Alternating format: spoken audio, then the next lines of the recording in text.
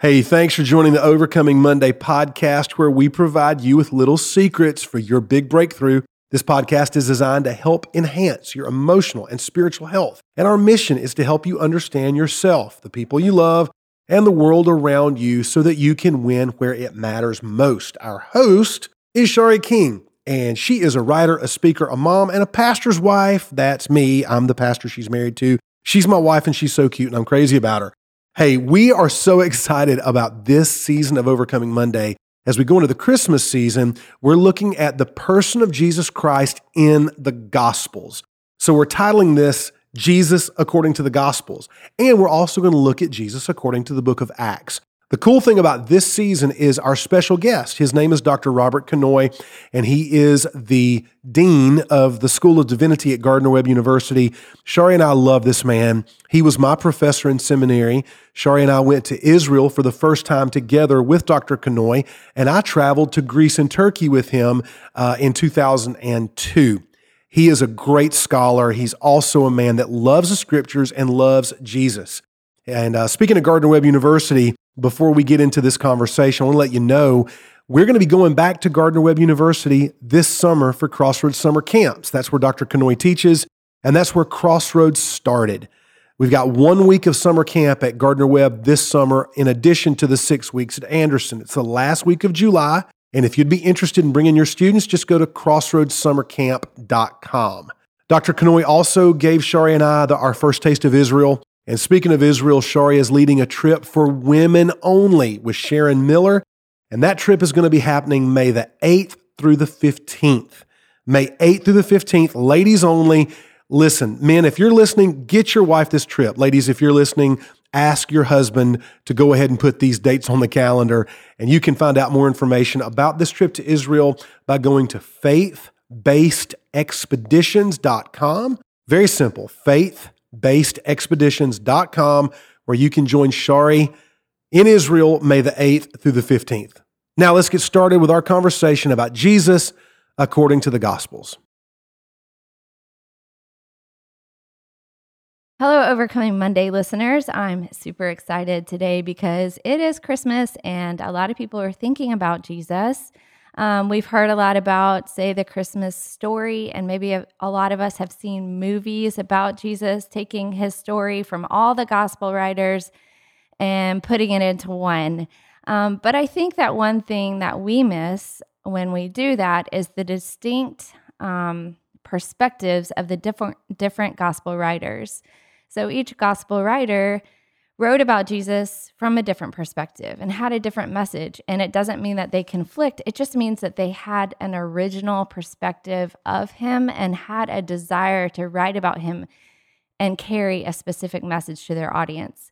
And it's actually very beautiful when you're able to pull them apart and see. It's almost like if you were to ask my grandma, her perspective on all of her different grandchildren, and then ask the grandchildren all the different perspectives on their grandma, it would be different, but you get a bigger picture of who grandma is according to, say, one grandchild, and then according to another grandchild. And so that's kind of what we're doing today. We're saying, yes, Jesus was one man, but each of these authors give us a different perspective on who he is, because they each knew him in a different way and had a different audience that they were writing to and a different purpose. And so I decided that I wanted to invite a man that I met years ago. Clayton and I used to live in North Carolina because Clayton went to Gardner-Webb University. I did not go there, but he loved that school and he felt called to ministry.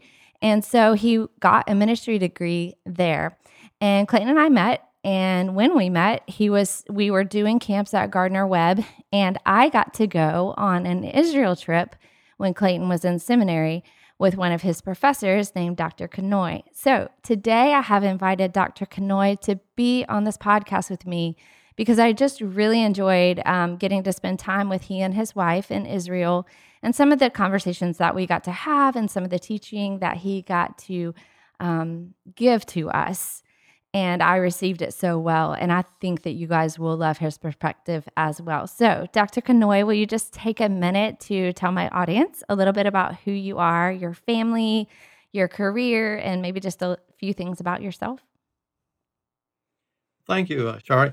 Yeah, just thrilled to be asked to be a part of your group this morning, your conversation that we're going to be sharing.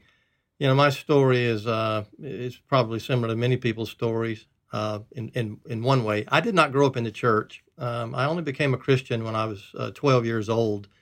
My family was marginal, in and out of church. Some we moved to another little part of town, and having done so, my mother sensed the need for my two brothers and me. She needed more help raising us than she was able to do by herself.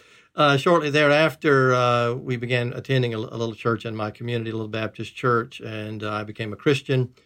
And not long after that, the minister kept saying, God is calling someone to be a preacher. And I kept looking around, and no one was saying yes, so I figured it was me. Well, and here I am all these years later, knowing for the most part that was what I was going to do. Of course, my life has been filled with ups and downs like most of your lives have been. Nevertheless, that's what I've known I was going to be doing. And so I've spent my whole life, for the most part, trying to discover a bit more clearly who God is, namely through the Scripture. So my initial call, of course, took me to a Baptist college, and shortly thereafter to a seminary. And for a master's degree and a PhD degree, I served for a number of years, 12, 13 years as a full-time pastor. I've taught for a lot of years, and now for over 20-something years, I've been teaching here at Gardner Webb, and just love the New Testament, love the Bible. My own academic background is in Greek New Testament and New Testament theology. And it's just wonderful to be able to take a look at the Gospels with you all today and watch the fascinating ways in which our Lord has inspired biblical writers to introduce us to Jesus. Awesome. So we are going to do a series of these podcasts where we talk about the different gospel writers. And so we'll spend about 20, 25-ish minutes on each different gospel writer. And today we're going to start off with Matthew. Is that right, Dr. Kanoy? Is that who you wanted to start off with? Sure, why not? That's a good one. Okay. I couldn't remember. I'm looking for my list, but this is kind of last minute. I'm finishing my semester. You're finishing yours, I'm guessing. And it's a busy time. But today we're just going to ask 3 questions, and we'll be doing this on each podcast for each gospel writer. So the first one that I wanted to ask you, Dr. Kanoy, is in what way do you feel that Matthew portrays Jesus' personality, his calling, and maybe even the Christology, like his theology about Jesus in his gospel? What uniqueness does he offer us? Okay, great question.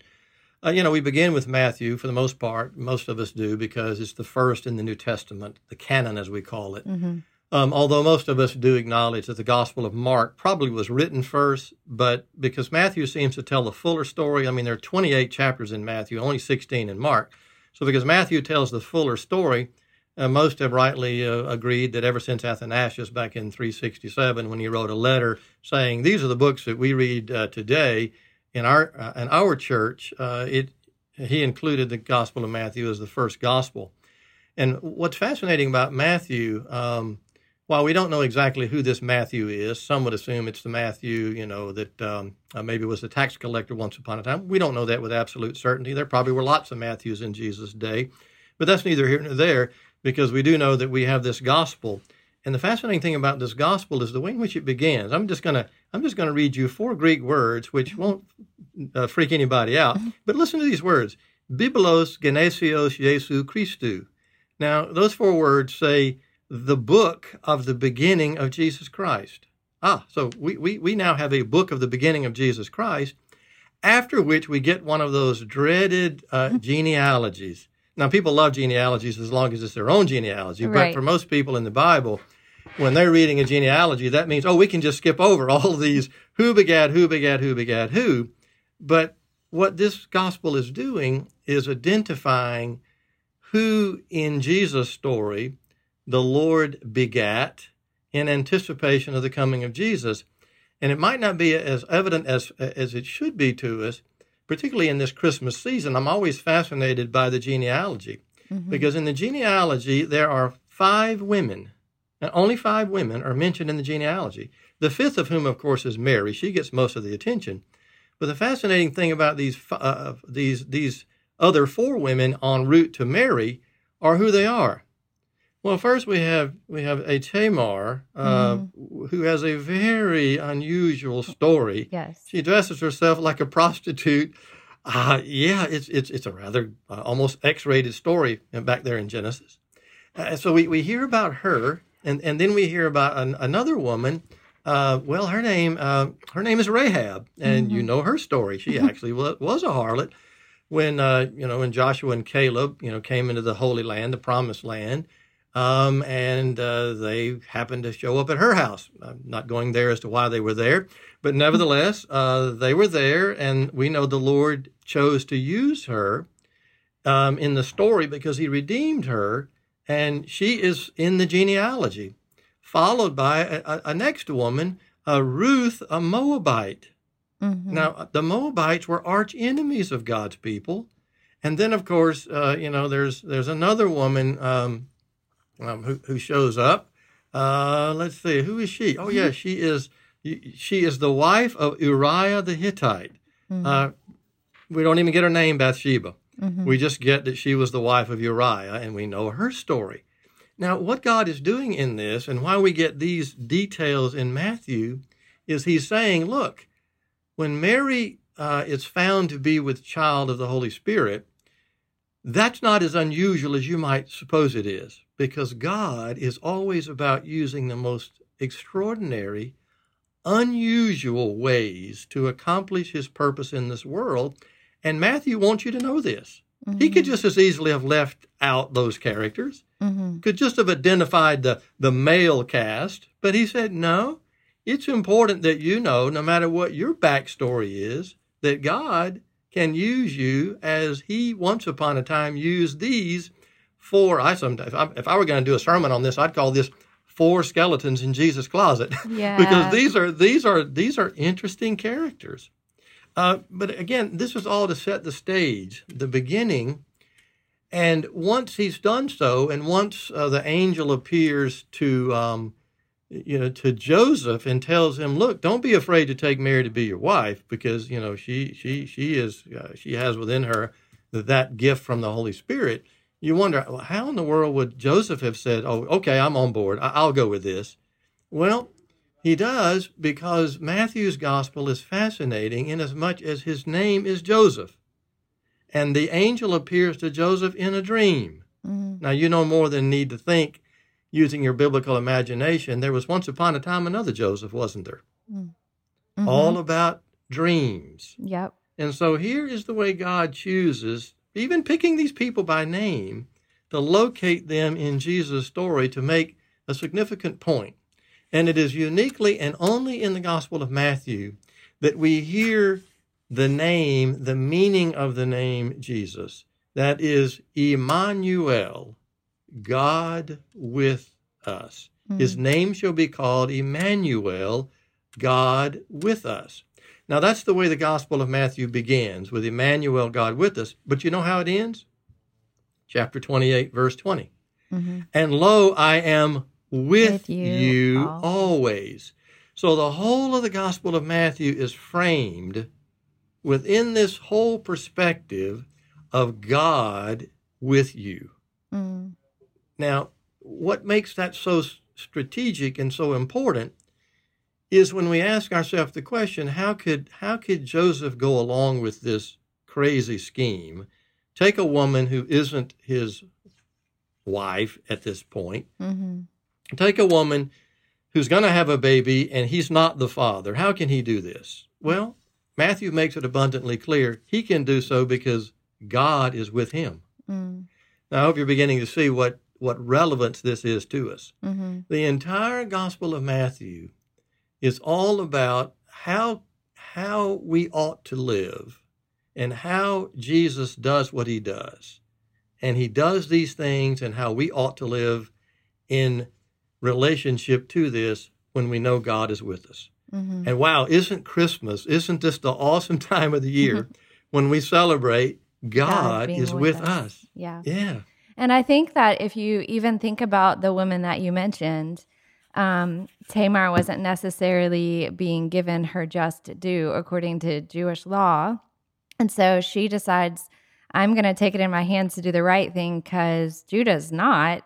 And so how was she able to do that and it work out? I think because God was with her, that was ultimately, he wanted Judah, his seed to come from Judah. And so he allowed it to happen through Tamar.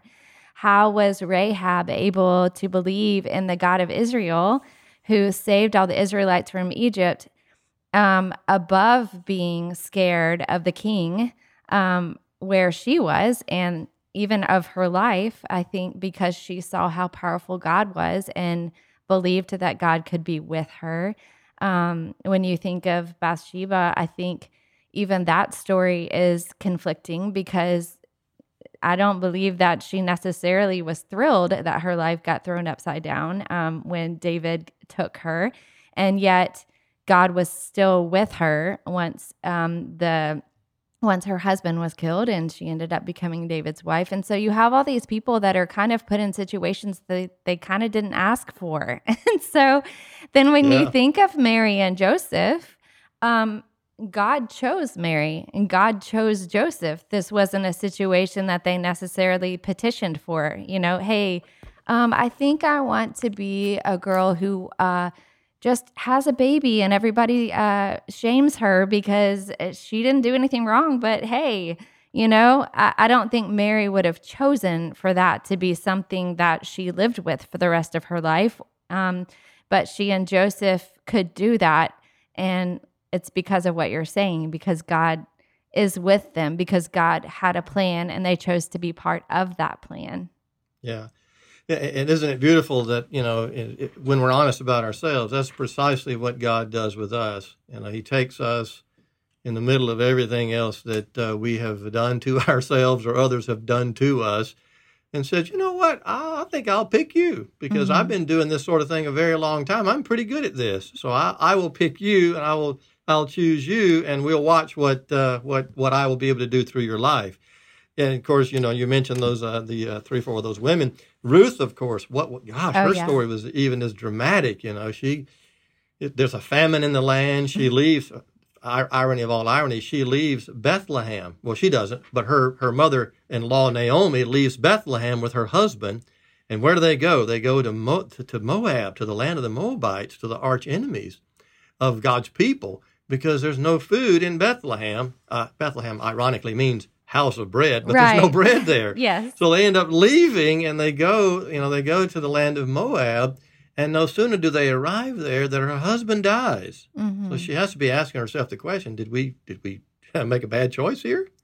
And then what do her 2 sons do but up and marry pagan women? Yeah. And of course it's only Ruth who what happens? They marry these pagan women and both of them die. So now Naomi has no sons. All she has is Ruth. And one of her daughters-in-law, Orpah, after whom Oprah takes her name, Orpah, it's true. They just inverted the letters. Really? I didn't know that. They did. That's right. Yeah. So Orpah says, no, I'm not. I'm returning to my old ways. I'm staying with my Moabite people. But Ruth says, no, I'm going with you. I'm trusting your God.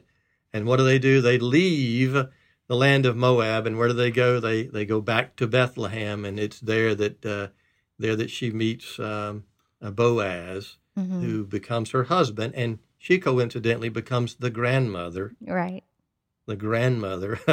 Can you figure this? Of David, who is in, it's like, what a fascinating story. I know. Ruth's story has impacted me so greatly because I think that she chose. It's very common with a lot of the people that we study in Scripture that they chose a path of suffering, and God used that suffering to not only cause them to show His glory, to become more like Him, to understand Him more, but also to accomplish His will.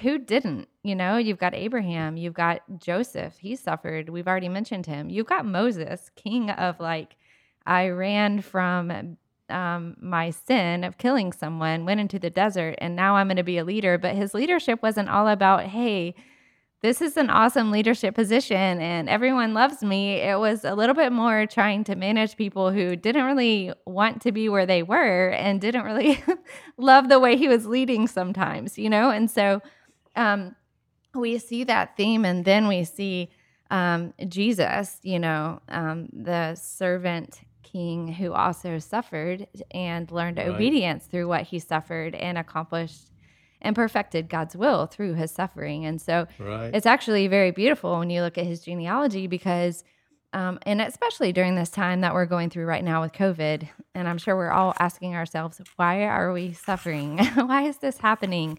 And suffering is actually just part of the human story, and how we handle it is very important, I think. And so it's beautiful to see the genealogy that these aren't people who rose above suffering. These are people who suffered, and in the midst of suffering learned how to hope and how to have faith and how to continue to survive and live and find joy in the midst of their suffering. Yeah. But it was because God was with them, right? There you go. Yeah. When I'm reading Matthew and I get to chapters 5 through 7, the Sermon on the Mount, I'm going, whoa, nobody can do that.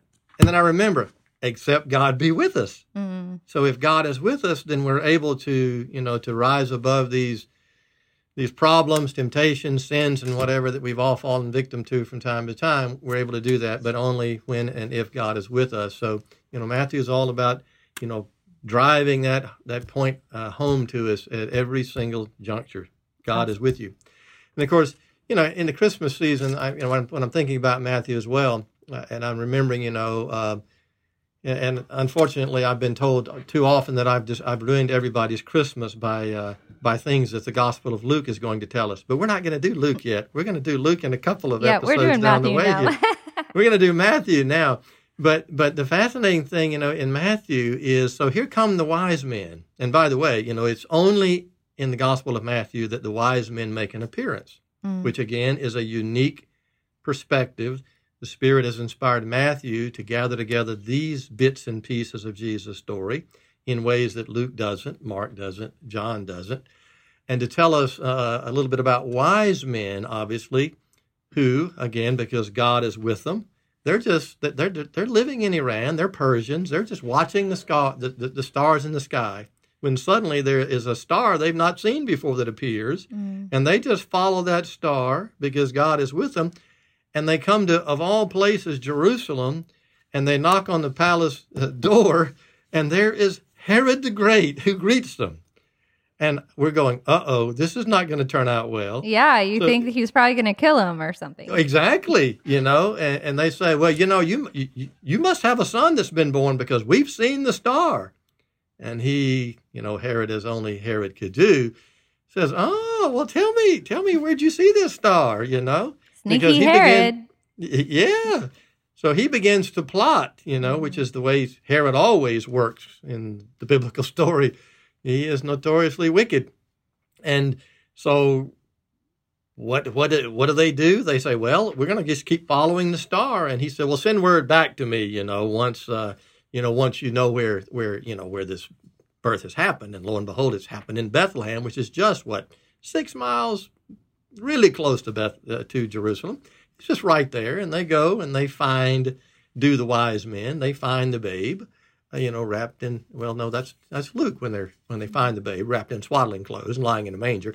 But they go there, as you know, in Matthew, they go there to worship him, and they come bringing some gifts. Mm-hmm. For which reason people have wrongly assumed there were, count them, 1, 2, 3 wise men. And they assume such by reading the New Testament, reading Matthew 2, because they hear that the wise men come bringing gold, frankincense, and myrrh. Mm-hmm. And they say, oh, well, each one must have brought 3. There must have been 3, of course. And then the tradition has it, even gives them the name, Melchior, Balthazar, and one other. Yeah, right. Well, we don't know who they are, but we just know that these wise men, and they're not even called kings in the New Testament, they're just called wise men. They come to this place. They find Jesus. They present to him these gifts. the latter of which is most fascinating: gold, frankincense, and myrrh. Now we hear that word myrrh. That's an intriguing word because myrrh originates in what is today Turkey, the town called Izmir. Here is myrrh, here myrrh in that word. It's ancient biblical Smyrna. Well, guess what? Myrrh was grown in Smyrna. And it was grown initially, and it was cultivated initially because of its aromatic qualities, because that's precisely what one would use to anoint a dead body. So isn't it intriguing that even in Matthew, of the gifts they came bringing, one of the wise men brought myrrh. I don't know what you hear in that, but I hear in that God is with us, and God is with this baby who's been born, and he's about to save this baby who's been born from Herod, who wants to kill him, because you do remember Herod sends the soldiers and they kill every baby boy 2 years of age and younger. Right. But Joseph has a dream. And like Joseph's always have dreams, Joseph has a dream, and he takes the baby, and where do they go? They go to Egypt. Yeah. I'm going, when I hear this, Egypt, wasn't there another Joseph once upon a time in Egypt? Yes. So isn't it fascinating how this gospel is doing this really cool, really unique thing? Tying all of these things that I think we can miss if we don't really search and meditate and reread and read and reread all of scriptures. And I love the connections that you were making. And I was thinking, and I don't know if this is correct, but because I haven't actually heard what you were talking about with the myrrh before, that was used to anoint dead bodies. But you think at the moment at which Jesus is born, it's almost like, okay, you're being born, but your birth is for a death and resurrection. You know, the purpose behind his birth, he's being giving. It's almost like it reminds me of him being anointed at the end of his life by the woman who anoints him, and prepares for his burial. And he says her story will be told forever, wherever. And so... Because we do know that all of our Gospels, or at least 1/4 to 1/3 of them, all are the passion narrative, the last week in Jesus' life. So we do know that everything about these stories are all anticipating the very thing you just said, Char. They're all anticipating Jesus' redemptive love and sacrifice for us. Yeah. Right. And all of it's about the fact that he came to fulfill the promise. He came to fulfill this promise that God was reiterating over and over and over: salvation through judgment and then resurrection. And we follow that path. He's the pioneer of our faith. And if he resurrected, we resurrect. And that's the story of Christmas, Yeah.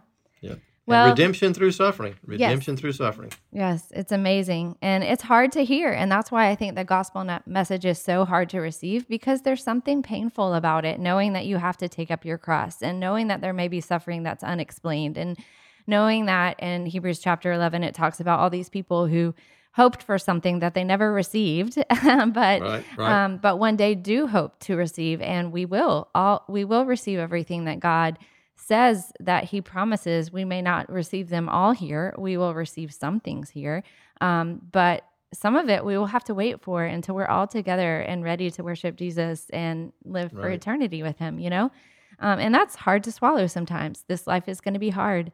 But what you're saying today, God is with us. And that's what he said to Moses when he said, you're going to go deliver the people from Egypt. And Moses said, I can't do this. And God said, but you can. You know why? Because I'm with you. Yep. There you go. Even through the suffering. And that's it. Yeah. And if our life can be used even in the suffering to help God accomplish something in someone else's life when they witness how we're managing our suffering. Wow, what a great gift. Not that we all say, yeah, go ahead, lay it on me. I want more suffering. Not that, but God says, let me just show you people who have let me be with them and walk with them through their suffering, and how I can use that. Yeah. So good. Well, I appreciate this, Matthew. Message that we've had from Matthew, that you've given us kind of an insight that God is with us, and that is a very real thing. It's not just a saying that we tag onto Christmas, God with us. It's an actual way of living out life that we can read within his gospel. And we see it not only in the Christmas story, and not only in the Gospel of Matthew, but throughout all of Scripture. Actually, is an evidence that he's trying to show us through every story, and that he's telling every person's life that he is with us, and he will save us through this suffering. So we have another podcast coming up, and I hope you guys will join us for the next gospel that we are going to do. Who do you want to do next, Dr. Kanoy? Oh, let's do Mark next. Okay, we'll do Mark next. So next time we talk, we will be talking about Mark. We will be talking about how he sees Jesus, and we will be talking about his perspective on, say, the Christmas narrative and how that plays into our lives. So thank you so much, Dr. Kanoy. We'll see you next time. I really hope that this episode has helped you see Jesus a little more clearly and understand more of the context of his life, his work, his death, his resurrection, and ultimately his lordship. Hey, we wanted to invite you to pray about joining Shari and myself on a trip to Greece and Turkey. One of our favorite places we've ever been on planet Earth, as we retrace the steps of the Apostle Paul, as well as some of the places where John visited. We get to go to the island of Patmos. We get to visit the cave where John wrote the book of Revelation. We get to stand in front of the library of Ephesus, one of the most well-preserved ancient ruins from antiquity. We get to stand on the top of the Acropolis in Athens, Greece, and we get to see where Paul preached the gospel to the Areopagus at Mars Hill. It's just the trip of a lifetime. Shari and I will be leading this trip, so if you're interested in going, the dates are September the 20th through October the 8th. That's September the 20th through October the 8th, and you can find out more information by going to ClaytonKing.com. Hey, this podcast is because of you. It exists to help you, but you make it happen. So there are 3 ways that you can help us reach more people. Share this with your friends and follow Shari on Instagram and on Facebook. Follow Overcoming Monday as well. You can also make a tax-deductible donation to our ministry because we are a 501c3 nonprofit, and everything you give allows us to offer this and many more ministry opportunities completely free of charge. Just go to ClaytonKing.com/give. We hope that this has been a great experience for you, and we hope we've given you some little secrets for your big breakthrough.